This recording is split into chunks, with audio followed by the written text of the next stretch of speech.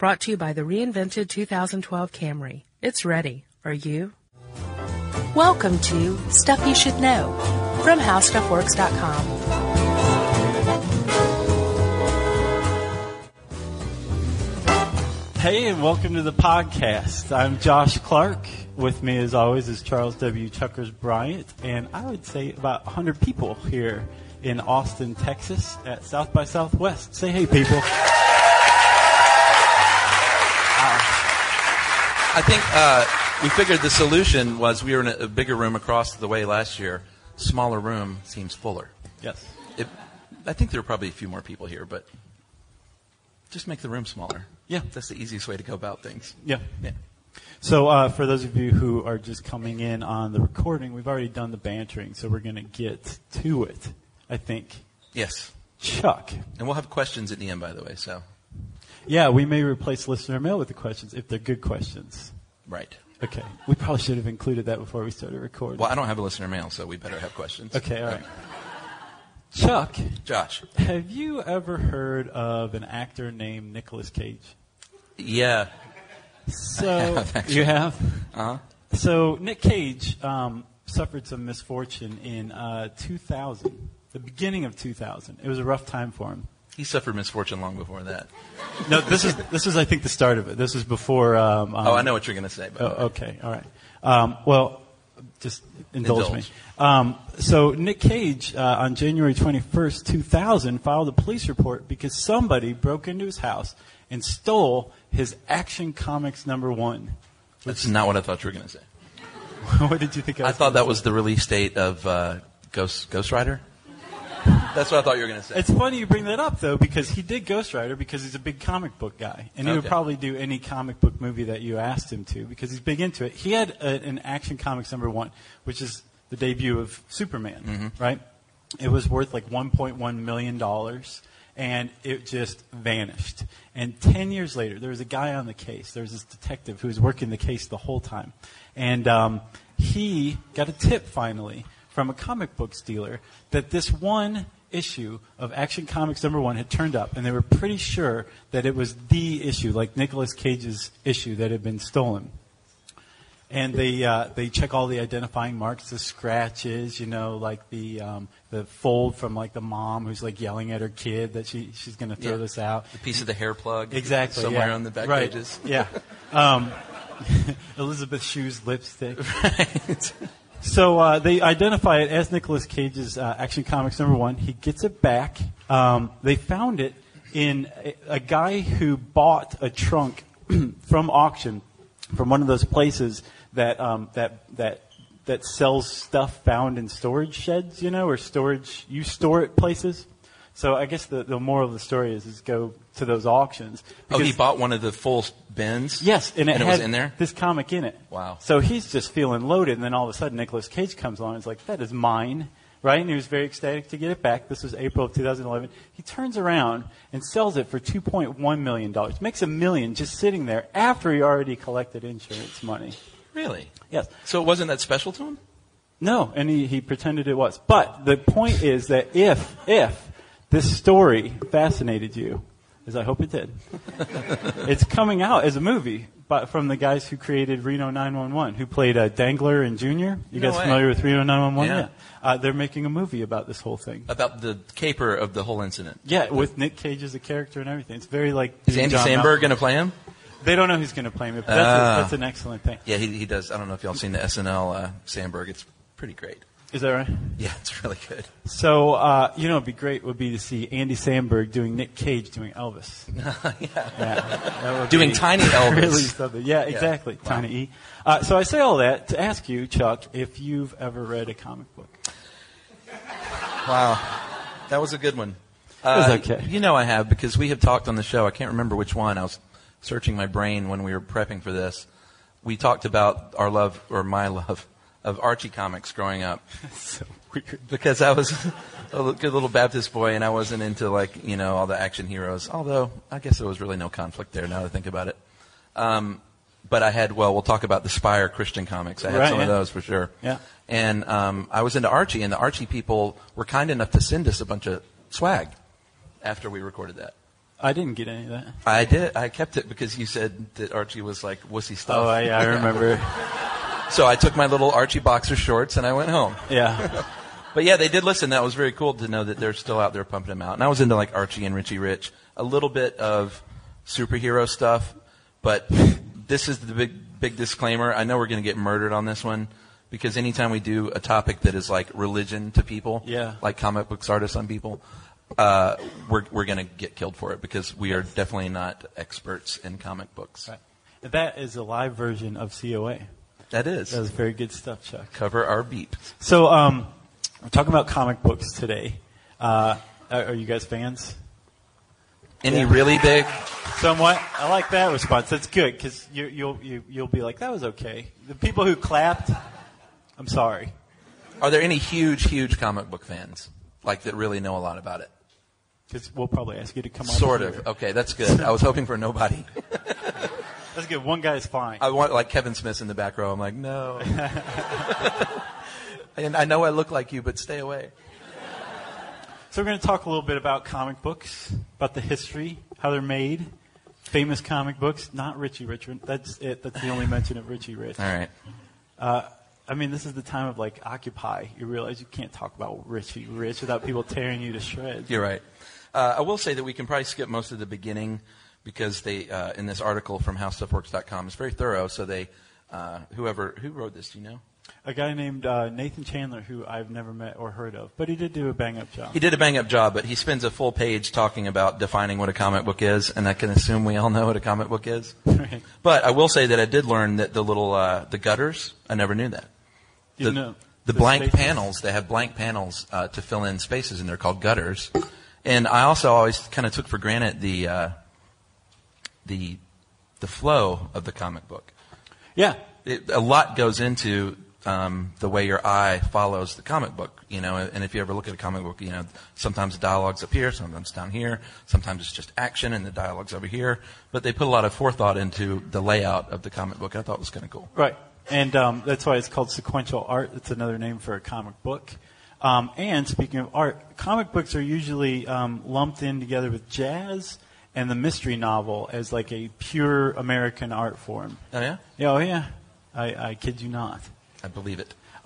So I think that was a great explanation of the comic book gutters. And I think it's a good assumption. Everybody knows what a comic book is generally, right? But I think the history is kind of something, this fascinated me. And like, man, I went to town doing like supplemental research on this. So if I get a little off at any point, just be like, it's fine. No. I love it. Okay, so Teach me. Do you know what the first one was? Well, I do. It's right here in front of me. 1842, generally credited as the first comic book, is The Adventures of Obadiah Oldbuck. Have you seen it? Did you look it up? I did. And the first thing I wondered is whether or not wasn't it Obadiah Stane from Iron Man? Jeff Bridges in the movie? Someone answer him. Yes? Is that right? I wondered if that was just a nod to that first comic book. It's possible. Obadiah is not the most common name. So, but you did see it. Uh-huh. It's just like panel after panel of action, and there's like narration. Like I don't think he actually talked at any point that I saw. So it's kind of like a silent movie. Yeah. Almost too. And then it was just basically action. If you can call like rowing down the river with your hat action. I mean, like that took up like 4 panels, I think. Yeah. But it was the first time anybody ever put like, sequential art and text together.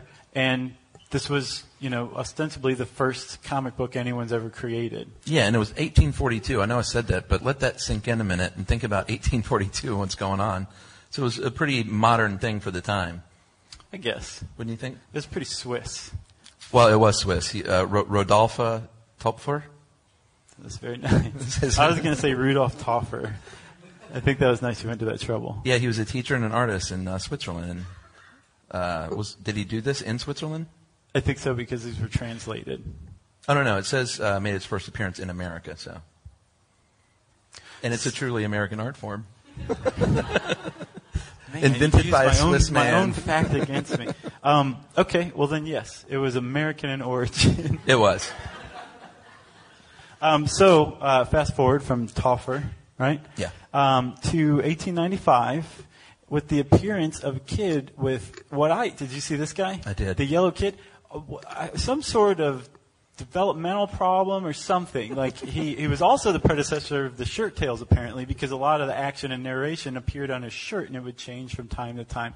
But the yellow kid was the first humorous comic strip, and I use humorous like really, really like liberally.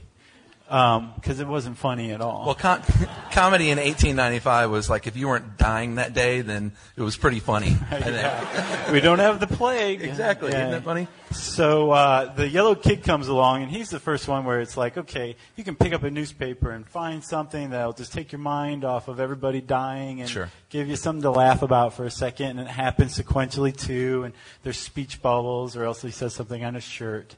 And, and speech balloons, they'd used them in political cartoons before, but this was like where the speech balloon really like took hold as a comic. Well, they just like wrote everywhere in political cartoons. Oh, yeah. Yeah. I got a little nugget for you too. I don't know if you had this. I want to hear it, man. The Yellow Kid, the comic The Yellow Kid was the inspiration for the term yellow journalism, evidently. Is that right? Yeah. Because it was first used by someone, I think from the New York Times, said this Yellow Kid journalism, because he was in a Hearst newspaper, I think, and they were mocking Hearst. Gotcha. And that eventually came yellow journalism. Nice. Yeah. That's a good one. Thank you. So the yellow kid runs around doing his thing for another maybe like 35, 40 years, and then all of a sudden, the boring part of this podcast is over. People start figuring out that that people think the yellow kid's funny. It took about 40 years to like test the water, right? And then finally, they're like, people actually like this stuff. Right. So let's start making new characters. And all of a sudden, you have like Dick Tracy, Popeye. Who else was in there? Little Orphan Annie. Yes. And these are all like characters that are still resonating today, obviously. Right. And then right after that, a little company named Eastern Color, who eventually, did you realize this? Eastern Color became EC Comics, Entertaining Comics, which gave rise to Mad Magazine. Yeah. Which is like end of story right there. EC Comics is the most important thing that's ever happened to humanity. Yeah. Agreed. Right. So Eastern Color starts printing like all these comics that are appearing in newspapers, puts them together into what's the first comic book, and they're all reprints. And Procter and Gamble pays for this and starts giving them away with, I guess, like toothpaste or some sort of weird toiletries from the 30s. You know, what were they using back then? I have no idea. And that kind of gave rise to the idea that you don't just get your comics out of the newspaper, and you can kind of see like these things are like starting to these huge monumental steps are taking place like closer and closer together, because that was 1933, and I think it was 1935 that somebody said, you know what, I'm tired of paying all of these fees to reprint all this stuff. I can just find some guys, it's the Depression, and pay them like next to nothing. Yeah. Maybe assign some armed guards to make sure they work 24 hours a day, and just publish like all new material. Yeah, Eastern had given these away through Procter & Gamble, and they actually sold a few after that because they thought, hey, these are really popular.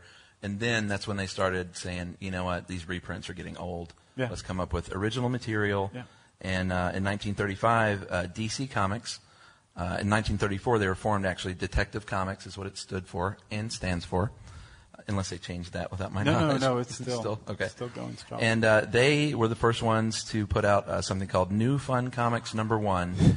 And that was it sounds like a Chinese restaurant or something. And should I not have said that? It's okay. Is that okay? It's all right. This is live, but it's not going out okay, live. Good. So. And that was the first time that there was a full comic book of new stuff as part of a sequential series that people could follow. And that was ostensibly the first real like comic book was born. Yep. And the sixth issue, the sixth issue, I'm very determined, of that comic book. What was it? New Fun Comics? #1. Okay, so #6 put together two guys named Jerry Siegel and what was the other guy's first name? Joe Shuster. Joe Shuster. And within a couple of years, those guys put out the first superhero ever. His name was Superman. Let's get a round of applause for Superman. Exactly. And Superman changed everything. He was the first superhero. Yep. He was the first costumed one. So he said, it's all right to wear tights if you can throw a car. Sure. Right?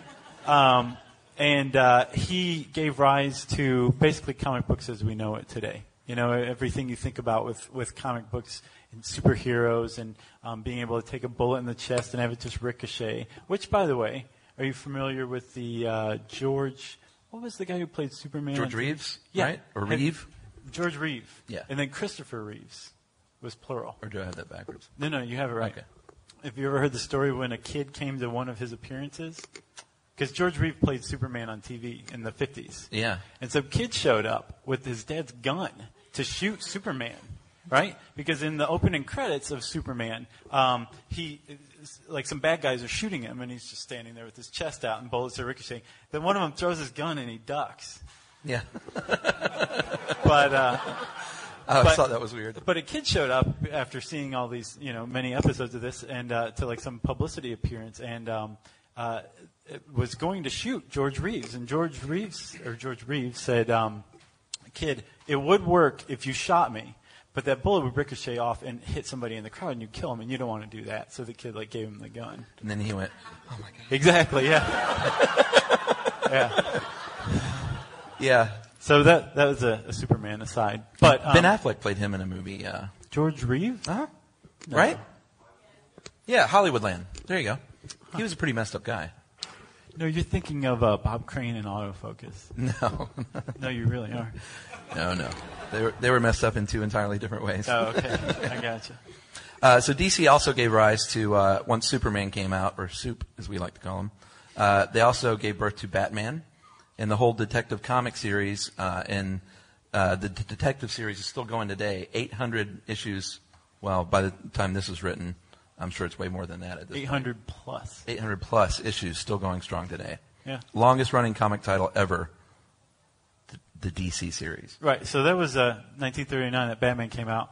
1941 was a big year too. Wonder Woman came out in All-Star Comics number 8. Yeah. And anybody who listened to the Lie Detector podcast will know that the guy who invented the lie detector, a psychologist, was William Marston, I believe. That sounds right. He also created Wonder Woman. And really? Yes, he did. You know this. Huh. And he was a psychologist who lived with 2 wives and the children he had with all of them under the same roof, supposedly happily. But he was huge into women's lib and truth-telling, which is why Wonder Woman has that lasso of truth. He created the lie detector. Really? Yes. You know this. I don't think I remember that. Okay. I was zoning out on Linda Carter at the time, I'm sure. So World War II came along, as we all know, unfortunately, and that was when superhero comics were really big. And not only that, but Walt Disney comics were really huge. Yeah. And they mentioned Donald Duck and Mickey Mouse, obviously, but the most popular of the Disney comics, and actually the most popular comics during the most popular period of comic books, was Uncle Scrooge McDuck. Yeah, he was the biggest selling one, right? Yeah, but I remember I had a few of those as a kid. Yeah. I liked DuckTales. That was a good show. Yeah? Yeah. He figured big into that one. It was great.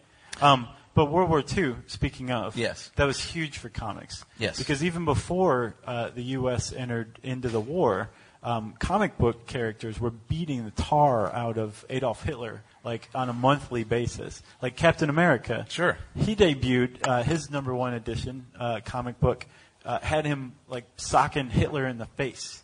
It's a pretty awesome picture if you ever want to check it out, especially if you hate Hitler, But so don't we all? But really? That was par for the course for comics at the time. They just beat up on Hitler and the Germans or the Japanese every month, right? Sure. So that was kind of a big deal. And speaking of Nazis and comics, you want to mention Hansi? Yeah. Did anyone grow up here in the 70s and read any of the Spire Christian comics at all? You did? All right, one other person. That's how popular they were. My grandmother, God rest her soul, Grandmother Mills, worked at a Baptist bookstore in Tennessee, and whenever I would go to this bookstore, she would tell me to pick out some comic books, which I thought was really cool, like free comics. However, being in Baptist bookstore, the only thing they had was Spire Christian comics, and they didn't have any superheroes or anything like that. They didn't even have Archie at the Baptist bookstore. And Spire was really big at the time. A man named Al Hartley, he was a cartoonist, converted to Christianity in the late 60s. And converted 25 family members, right? Did he really? Yeah. Like he just went to town. He went to a prayer meeting, came home, and was like, "That's it. We're all Christian. I don't care what you have to say. You're Christian now." Right. And he worked for Archie Comics and tried to work in some of the Christian storylines through Archie. And then the publishers were like, Archie's as clean as it can be, but we really need to tone this down on the religion thing. So, wait, let that simmer in. The publishers of the Archie comics told this guy to tone it down. Yeah. That is significant, man. It was pretty significant. And lucky for him, a publisher called Fleming H. Revell came along and said, you know what, I want to start a full line of Christian comics. We'll call it Spire Christian Comics, and you can go to town, dude, as much as you want on whatever you want. Yeah. And he did. He totally with did. Hansi, who I will show this little picture. I wish we had that up on the... That's okay. This is lo-fi. That is Hansi. The Girl Who Loved the Swastika, that's the subtitle. Yes, from 1973. And I actually did not have this one, but I did have the... You did? No, but I had the Johnny Cash Christian comic, the Tom Landry Christian comic, and the very awesome story, The Cross and the Switchblade, in which a thug mugger is turned, by the guy he mugged. He mugs a pastor, and the pastor's like, "Come with me. Let me tell you a few things." That happens a lot. Yeah. But Hansi was huge. She was a young girl in Sudetenland, and the Germans invaded, and she was very glad the Germans invaded because they brought books for her to read. They took her to a Russian prison camp, and they raped all of the women except Hansi because she was too skinny, which I don't even know what to say about that. I don't either. But she was very fortunate to get out of that, obviously. Eventually, she finds her way to an American camp. She's very pleased because the soldiers there treat her well. Yeah. And moves back to America, finds a husband who introduces her to the Bible. Right. And then it was all over after that. She opens up halfway houses in California and doesn't age over the period of 60 years. No, that was the critics' big problem with this one, was that Yeah. she doesn't ever age. That was the problem with this comic. But time still went on. So 60 years later in the book, she's talking to people about where she started out, and she's still teenage Hansi. So do you want to drop the bomb on him? I'm not sure what you mean. It is based on a real story. Oh, yeah. Yeah. Is that the bomb? Okay. I thought it would have a much bigger impact than that. That's why I call it the bomb. I would have been like, do you want to mention that last thing to him? Yeah. Thank you Wow, very right? much, everybody. Yeah, what was her name? I can't find it. Oh, yeah. Maria Ann Hirschman. I like Hansi more. Yeah, Hansi is a very, very marketable name. So World War II, it was big for comics, whether you were beating up Hitler or publishing Christian comics about girls who love swastikas. It was huge. Yeah, there were also some propaganda comics in the 40s about communism. Is This Tomorrow? America Under Communism, in which the Speaker of the House was subverted before assassinating the president and the vice president and smashing a statue of the Virgin Mary. So, jeez, that's some serious propaganda going on. I've got one for you. Speaking of propaganda, so Jerry Siegel, one of the guys who created Superman, because Superman beat up Hitler on such a regular basis, Joseph Goebbels himself called Jerry Siegel circumcised physically and intellectually, a beetle. So, man, if you take off Joseph Goebbels enough to say something publicly about you, you're doing something right. Agreed. And I think they were. But, so the big thing, besides beating up Hitler and coming up with Hansi, that World War II did to comics was that it created a whole new readership in GIs. The American government actually sent comic books out to the front. So you had a whole new group of grown-up guys who were like, this is pretty cool. I like beating up Hitler.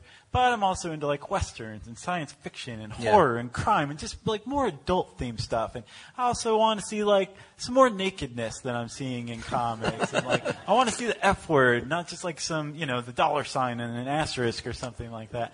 So it changed the readership of comics. So when everybody gets back from the war, comics themselves change too from that demand. Yeah. So you have horror comics, you have Western comics, you have crime comics, and comics get way more hardcore, way cooler than they were before, right? Agreed. But they actually step over this line, supposedly. Yeah, because a man named Frederick Wortham, a psychiatrist in 1954, wrote a book called The Seduction of the Innocent, and he kind of threw it out there that these comic books are what are leading our kids down this awful path of destruction. And parents, of course, bought into it big time. Yeah, well, basically, he was saying, like, comic books are going to turn all of our kids into serial killers. Like, they're all doomed. Some are probably already killing, and you don't know it, and your parents. So just pay attention to your kids and get rid of the comic books. And actually, Binghamton, New York, had a comic book burning. Oh, really? Because of this book, yeah. I got a friend from there. He never told me about that. It's a dirty secret among the townsfolk. So the comic book industry decided, you know what, we're going to take a big financial hit here if we don't do something. So maybe we should self-censor because censorship is illegal, right? Yeah. Isn't that what they say? And so they came up with what they called the Comic Code Authority, the CCA. And it was all self-imposed. And up until, I think, last year, DC Comics still subscribed to this, right? Yeah. It's crazy. Yeah, Marvel stopped in like the 70s, I think. So this is way too long, but I'm just going to read you a few highlights. General Standards Part A, the big thing was to not endorse crime or to make crime seem like something kids would want to do. So you couldn't explicitly present unique details or methods of a crime. You didn't want any copycatting going on. You could never show kidnapping whatsoever. The actual word crime could not be any larger in font than any other word. General Standards B, no Walking Dead, no torture vampires. I don't even know what that is. Because they also include regular vampirism, so I guess torture vampires is a little. Those are the worst kind of vampires. Those are the worst. Those are not Twilight vampires. No ghouls, no cannibalism, no werewolfism, obviously. Which is not even a word. Yes, it is. Werewolf. Under dialogue, no profanity, smut, no vulgarity. Precautions to avoid references to physical afflictions or deformities. Didn't want to make anyone feel bad about themselves. Can I say my favorite? Yeah. Wherever possible, good grammar shall be employed. Is that in there? Yeah. I didn't even see that. Religion, there's only one rule. Ridicule or attack on any religious or racial group is never permissible. Nudity is prohibited. And this one is what I think personally inspired R. Crumb to take up a pen. Females shall be drawn realistically without exaggeration of any physical qualities. So R. Crumb was like, what? Oh, really? Yeah, and we mentioned that because, joking aside, this is what actually gave rise to underground comics. Yeah, because comics from that point on sucked. Yeah. And actually, I think sales dropped between 1954 and 1956 like 50%. Oh, really? Yeah, and this is the comic book publishers doing it themselves. They came up with this code. They established this authority, and anytime you finished a comic book, you had to send it in. The CCA would be like, change this, change that, and then we'll approve it. So then, yeah, it drove everything underground because it's like sordidness can neither be created nor destroyed, so it has to go somewhere. And it went, like you said, like into R. Crumb. Right. It went into underground comics, and comics is spelled with an X. Right. Just to kind of separate it from other comics, and, because they're X-rated, which they were very proud of. This was the 1960s, and so all of a sudden they were tackling with underground comics the really good stuff. Sex, drugs, politics. With cats, though. Yeah. Well, Fritz the Cat was one of the big ones. Yeah. But along with all these sordid tales, comic books also grew in respectability because they started, like real literary works all of a sudden were being created. Right. Like the art got better. Uh-huh. The storylines got a lot better. Yeah, the writing got better. Yeah, because it was like, hey, we were back from World War II. We want mature comics, and here they are, and now they're banned. So people wanted that, and if there's demand with anything, like you're going to get it. So the other thing that underground comics created besides R. Crumb stuff, Harvey Pekar was another big one too. Oh yeah, sure. That was a great movie, wasn't it? Yeah, was it American Splendor? Yeah.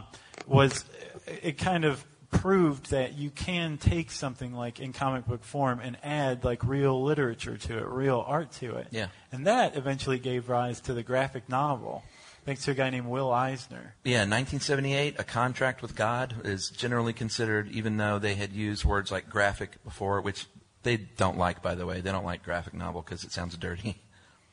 You know what I'm saying? Who doesn't like that? The comic book people apparently never liked the term graphic novel. Really? Yeah. Huh. That's what I hear. And a novel, like a drawn novel, had been used, but Will Eisner actually printed on the front cover a graphic novel by Will Eisner. Right. And he thought he coined the term, but apparently it was some fan who had like years before. Yeah, but everyone says Will Eisner. We'll go with that. So that gives rise to this whole idea that like you can create something that's longer than 20 to 30 pages that has like real meaning to it, where like the characters are just messed up, including these people who are supposed to be heroes. Because that's something that's been simultaneously evolving too. Will Eisner was the first person to create a superhero, the Spirit. Yes. With flaws. Who was just deeply flawed. Yeah. Like he wasn't always successful at fighting crime. Like he failed. He had problems.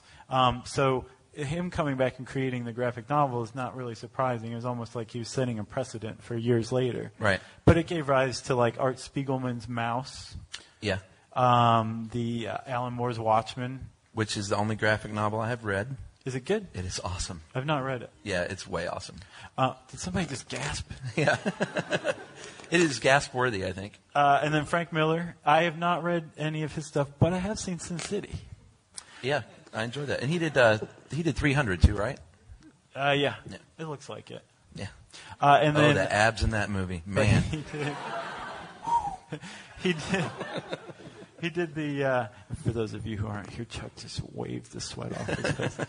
He did the Dark Knight Returns too, which gave rise to like all of the Batman movies that we know and love now. Because Batman also originally kind of started out flawed after the Spirit. And then he turned into like just this. He turned into the '60s TV show Batman, which was awesome in its own right. But if you're in the comic book industry and you're trying to prove that comics are legitimate art forms, and Adam West is doing his thing on TV every week, like it's really kind of undermining your case, right? Yeah. So that there were no abs in that, by the way. No, there was flabs. Adam West had like some serious love handles. There was. Oh, and speaking of, so we talked about the guy who wrote The Seduction of the Innocent. One of his big problems with comics was that Robin and Batman were clearly homosexual. Robin was drawn often with bare legs, frequently spread apart while he was standing, and he was, I think, clearly only attached to Batman or something like that. That was one of his big problems. Well, I think they were the inspiration for the Smigels ambiguous gay duo. Yeah. Yeah, don't get me started. It's one of my favorite things ever. He talks about it all the time. I do. Stan Lee was actually one of the first people to start having flawed superheroes as well. Yeah. But they weren't like completely messed up like in The Watchmen. No, but he was Stan Lee, who was like one of the founding guys at Marvel, as everyone knows, I'm sure. He was working within the structure. Like, the Underground Comics guys, they didn't have anybody to answer to. They could do or say whatever they wanted to. But Stan Lee, he was working for Marvel. It was a major publisher, and he had confines to work within. But he was trying to kind of push the boundaries here or there, and he was doing it with flawed, like Spider-Man. Yeah. Like he's just a total screw up. Well, he was the first guy to kind of introduce characters that their powers were a curse and not so much a blessing. Right. Like, you had the Fantastic Four, who 3 of them, it was a big blessing, but of course the Thing always wanted to be human. But, Tony Stark was a big jerk, as everyone's seen in the Iron Man movie, if you're not a fan of the comic book. And he was forced to become Iron Man to live, to keep living with that punishment. That thing. I don't know what it's called. The flux capacitor in his chest. And, of course, Spider-Man, he didn't choose that. He was a little nerdy kid who got beat up and got bit by a spider. The Hulk, very tortured character. He didn't want to be the Hulk. He hated being the Hulk. He hated being Lou Ferrigno. Yeah, he certainly did. But it's pretty cool that Stan Lieber actually was his original name, and Stan Lee was his what he became. But he kind of took it to a different level, even further than Eisner, I think, from what I understand.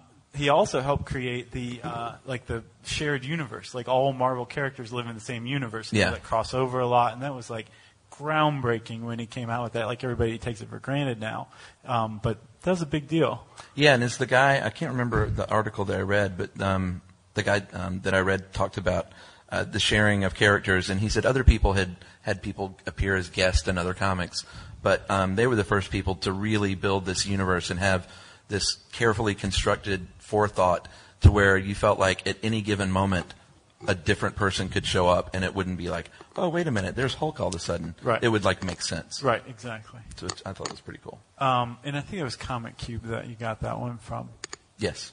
So Marvel, household name, obviously. So it's DC Comics. They account for 8 out of every 10 comic Marvel books sold and in the DC US. together? Yeah. Yeah. Which total, that whole 10 accounted for $417 million in sales in 2011, which is substantial, if you ask me. That ain't nothing on manga. Manga. Manga? Manga. Whatever. These are comics in Japan, and we're covering the United States pretty much exclusively, but they are huge in Japan. And in 2007, they total sales were $3.6 billion in Japan alone. So crazy. I know. And that same year, $175 million of Japanese comics in U.S. and Canada. So they're popular over here as well. Yeah, you mean I went to Japan, and everywhere you go where there's manga being sold, there are 18 kids just standing there reading. I'm like totally smoking cigarettes. No, they're all wearing like school. No, this is like a whole country of good kids. Man. Oh. They don't smoke cigarettes yet. Like they wait till adults and then everybody smokes. But yeah, no, they're all wearing like their little shorts and their blazers and everything, reading manga, like this crazy stuff. Yeah, and those are generally black and white. Is that right? Yeah. Okay. Yeah. I'm not the manga expert. I've just been to Japan once, so. That's more than me, my friend. So we've talked about the history of comics. We've talked about manga. What else is there to cover? Let's talk about some of these, some of the top artists, and because the part on how they're done is really not super interesting. No. I think it bears mentioning though. It's not one person isn't creating a comic. There's the writer. Yeah. There's the penciler Uh-huh. who draws rough sketches. The inker who comes in behind and like substantializes everything. Right. The person who does shading. There's a colorist. Yes. And then the letterer. Yeah, and the letterer. I thought that was kind of cool, actually. Yeah, you don't like, think about the font that much, but it really matters. If it's bold or something, yeah. They make these decisions or these choices. But really, it's like, is it bold, not bold, or squiggly? Yeah, that's kind of that's what the letter is coming up. Squiggly means fear, right? Pretty much. Yeah. Or in trepidation. Trepidation. Yeah. I think that's a word. It is. Yeah. So we searched Comic Cube, and I'm not sure what this other one was, but. Because I didn't know who people generally considered the top artists and writers of comic books. But this dude has Stan Lee in the Marvel gang, including Jack Kirby and Steve Ditko, the people who created Spider-Man, Fantastic Four, Hulk, Thor, Iron Man, Silver Surfer, at number 5. Yeah. Yeah, this guy's all I don't over know the much, place. but I thought, come on, dude. He was clearly drunk when he made this list. Well, he has Harvey Kurtzman as number 1, and Kurtzman was famous for his military comics, and they were not very pro-military at all. They were very much showed the downside of war and showed the ugly brutality of war. But he is the man who went on to later create Tales Calculated to Drive You Mad, which became Mad Magazine, which Josh and I were huge fans of. Yes, still are. He also oversaw Tales from the Crypt because that. Oh, really? That was EC. That was Eastern Color.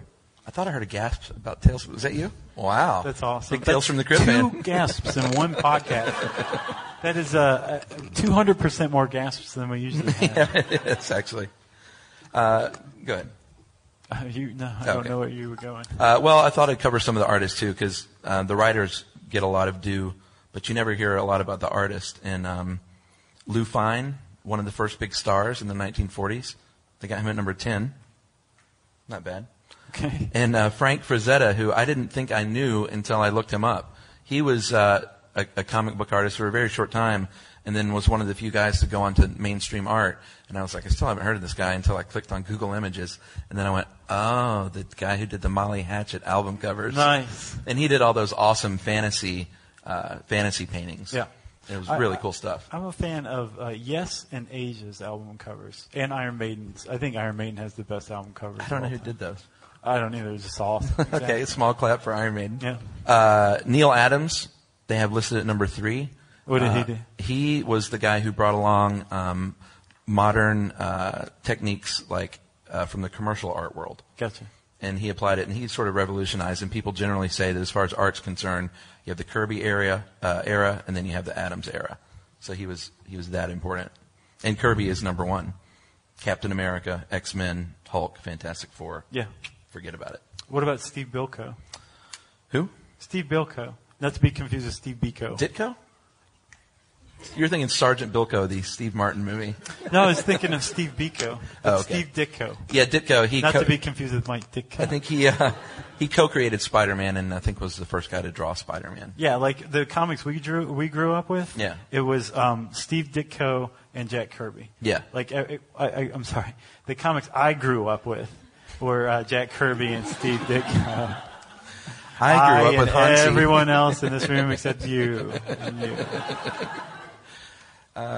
You got anything else? We should talk about Mouse maybe for a second. Yeah, that was a big deal. That was Art Spiegelman, and he won a special Pulitzer Prize for his comic book Mouse, M-A-U-S, and it told the story of he and his father in Nazi-occupied Germany, and he used a very tried and true technique of using animals as people. Mm-hmm. So the Jews were mice, Germans were cats, of course, and Poles were pigs. And I thought, is that tried and true? And then I thought, oh no, duh, every Disney movie I've ever seen has animals, not as people. And again, shirt tails. Yeah. DuckTales? No, shirt tails. Oh, is it? I don't know shirt tails.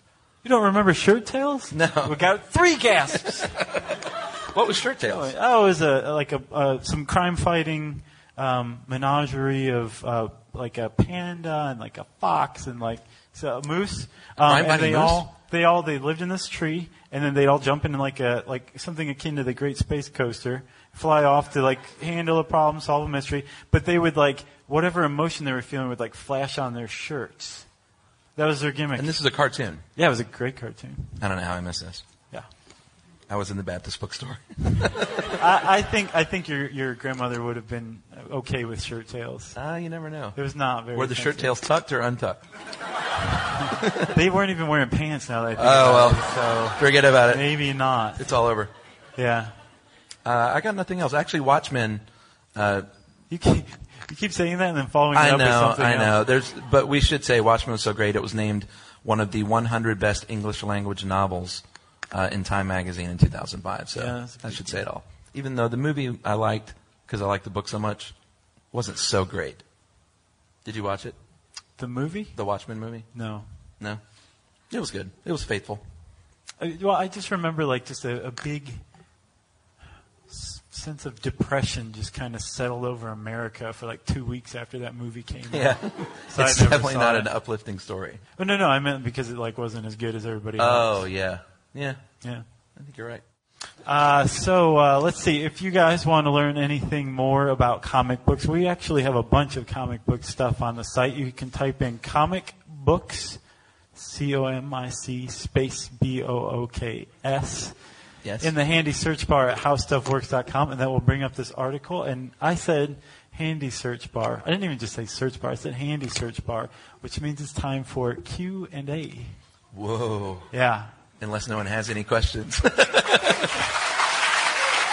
you very much. So, does anyone have any questions that have nothing to do with comic books? I'm just kidding. Okay. Hi. What's your name? John. Oh, wait. We got a mic. Oh, yeah, that's right. Yeah, we can hear you. Well, no, we're recording this. We need it for the recording. Yeah. Oh, also, by standing up, you release us from any kind of liability for using your voice. What if I squat after? It's too late now, pal. What type of screening process did you, Josh, go through when you were kind of picking out your co-hosts? Because before, you had podcasts that were 5 minutes long. You had different few people that worked at howstuffworks.com. I mean, did Chuck just start working there and hey, let's do a podcast, or I need somebody to do 30 minutes of podcasting with me? How did that work, Josh? So, we, for those of you who don't know, Chuck and I haven't always been together. There was a dark time pre-Chuck. It's crazy. I want to forget about it. So it very much came about the way that the podcast came about, where I have a boss who came along and said, hey, why don't you get together with Jerry and make a podcast? It doesn't matter that you don't know what a podcast is or that you've never heard one. Just go do it. So we did.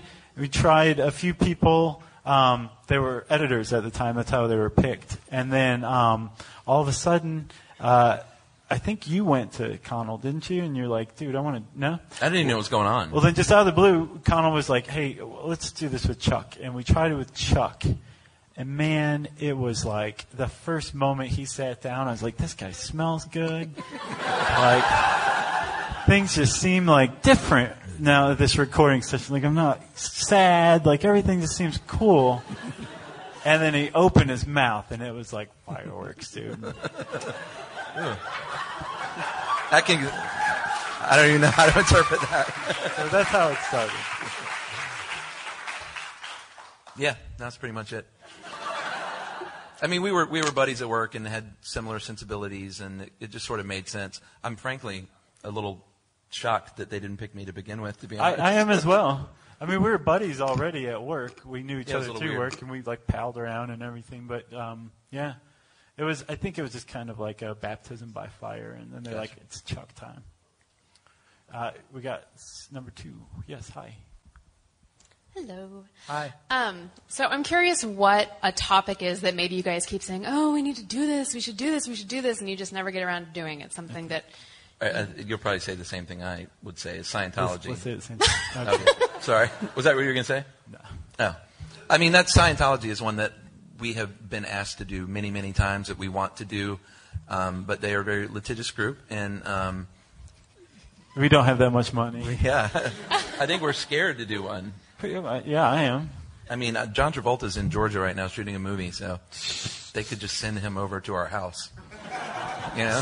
So yeah, I mean, there was a moment where it was like, hey, maybe we will do Scientology because the FBI was investigating them. There's all this stuff on public record, which is the big problem. Is like every source that we would come across would be just about hearsay from disgruntled people, ex-members, whatever, and it's very, very one-sided. So all of a sudden, like, there was a possibility that we were going to have all these sources from like FBI investigations, and then it just stopped, and we're like, well, if the FBI is not doing it, we're certainly not going to do it either. So. They have guns. Yes, over there in the glasses. I think actually. Sorry. Yeah, this person over here. You're next. Started. 10 minutes, Greg. Hi, my name is Cara, and I live in Guatemala with my husband. And we're big fans of your country. We loved your podcast. Those 2 podcasts you did on Guatemala were awesome. Thanks. You did a very For good those of you job. who don't know, we went to Guatemala with Jerry. We were invited by a group called Co-Ed, who's a nonprofit who does great work down there, and they paid for us to go down there, and it changed our lives in a lot of ways. Yep. And, I want to compliment you on it because you did the history section really well, which most people don't do. And one thing that I want, and actually Brad was like, man, I wish I'd gotten this before I went to Guatemala, because it really served as kind of like dummies on Guatemala. Oh, so cool. It was really great. Well, we were dummies in Guatemala. Yeah. Well, one thing that I wanted to ask you is, were there some stories or some other things that you left out, like how you went about? I mean, you talked a lot in your second Guatemala podcast about how there was all this material that you didn't include, or things that you could have included but you didn't. And I guess I'm wondering, like, was there like one thing in particular that you didn't include in that podcast that maybe you could talk about? It probably had to do with Ranzacapa rum. Probably. The nectar of Guatemala. That's good stuff. I think there was just so much that went on. There wasn't anything in particular, but when you're there for, how long were you there? Like 4 or 5 days? I think 5 days. Yeah, it was 5 days and 6 nights, I think. Yeah, it's hard to encapsulate that in 2 hours. There was definitely nothing we were covering up. No. Beautiful country, though. Do you know? I gave a sacrifice to Mashimon with a cigarette. Yeah, it worked. And some cane liquor. And I quit smoking like 2 years this May. So that definitely helped. So it works, I guess. That's to answer your question, yeah. Over there, I think she had a question. Yeah. And she's like, no, not anymore. She was like, it was about Guatemala.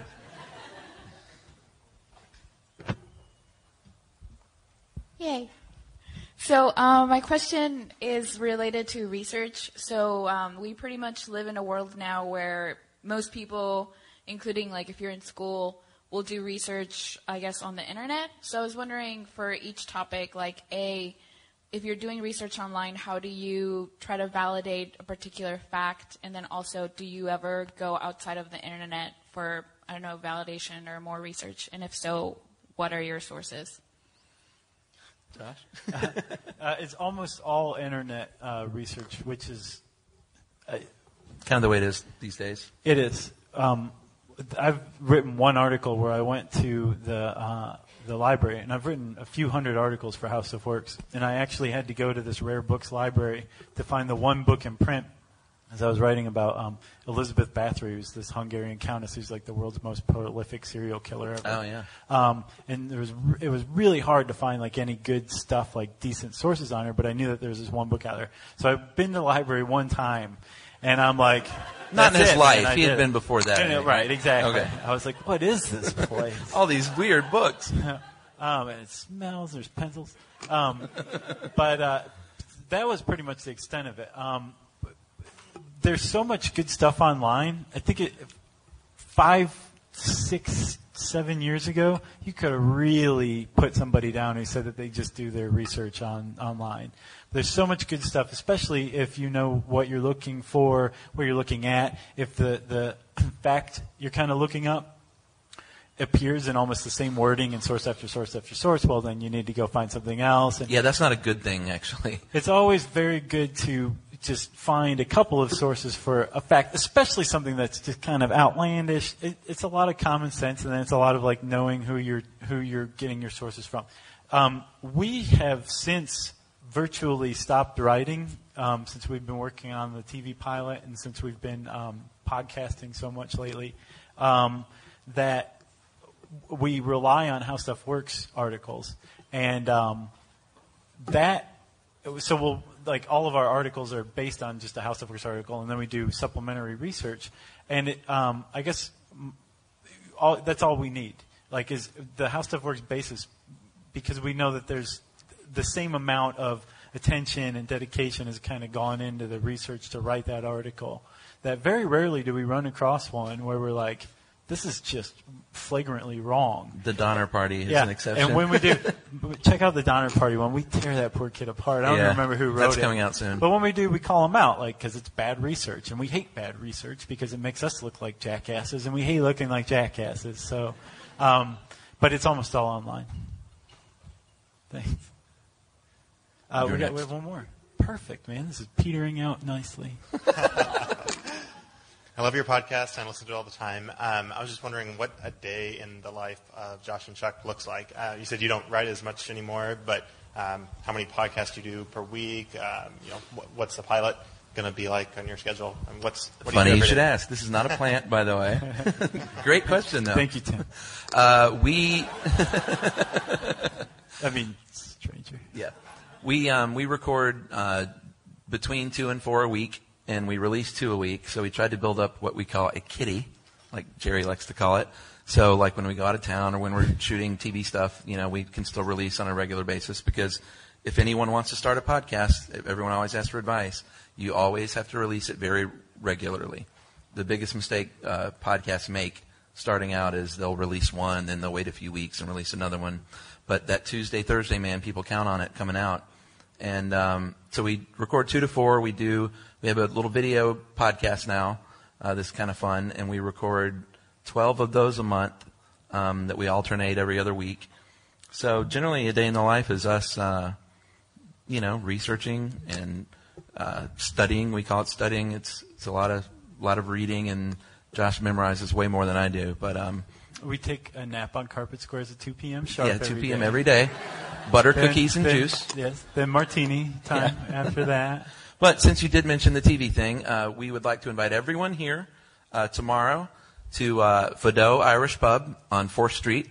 And we are having a variety show / premiere party for the TV pilot that Science Channel has gone out on them and been really awesome to let us do. And it is at 5 o'clock it starts, goes till 9. And we have John Hodgman will be there, our old bud. And a gasp for John or just a clap? That was a woo and a clap. Okay. John will be there, and comedy from Eugene Merman, who's very hysterical stand-up. And our buddies, the Henry Clay people, will be playing music. And local band Crooks will be playing music.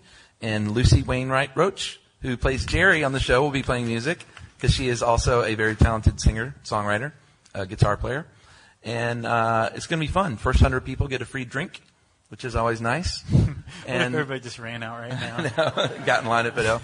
So, yeah, it's going to be a good party. And we thank Science Channel because they are super awesome and have really stuck their necks out to give us a shot at a TV pilot, which hopefully we'll see later on this year. And is that good? You were good at that, man. Thanks, man. I'm getting better at it. Yeah. Anything else? I'm good. Does anybody else have any questions? We have 1 minute. Man, this was perfect. As a matter of fact, everybody give yourself a round of applause. Thank you for coming. Thank you very much for coming. Let's see. If you want to contact us, you can reach us on Twitter at SYSK Podcast. If you don't follow us, it is a jam. Facebook.com/Stuff You Should Know. Also quite the party. They could have gone and seen Willem Dafoe right now, by the way. Thank you, everybody. Thank you. Uh-huh. I wish I had a $5 bill to give to everybody. Or you can email us at stuffpodcast@discovery.com.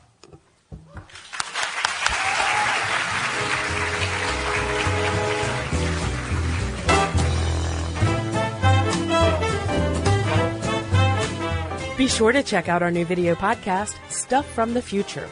Join How Stuff Works staff as we explore the most promising and perplexing possibilities of tomorrow.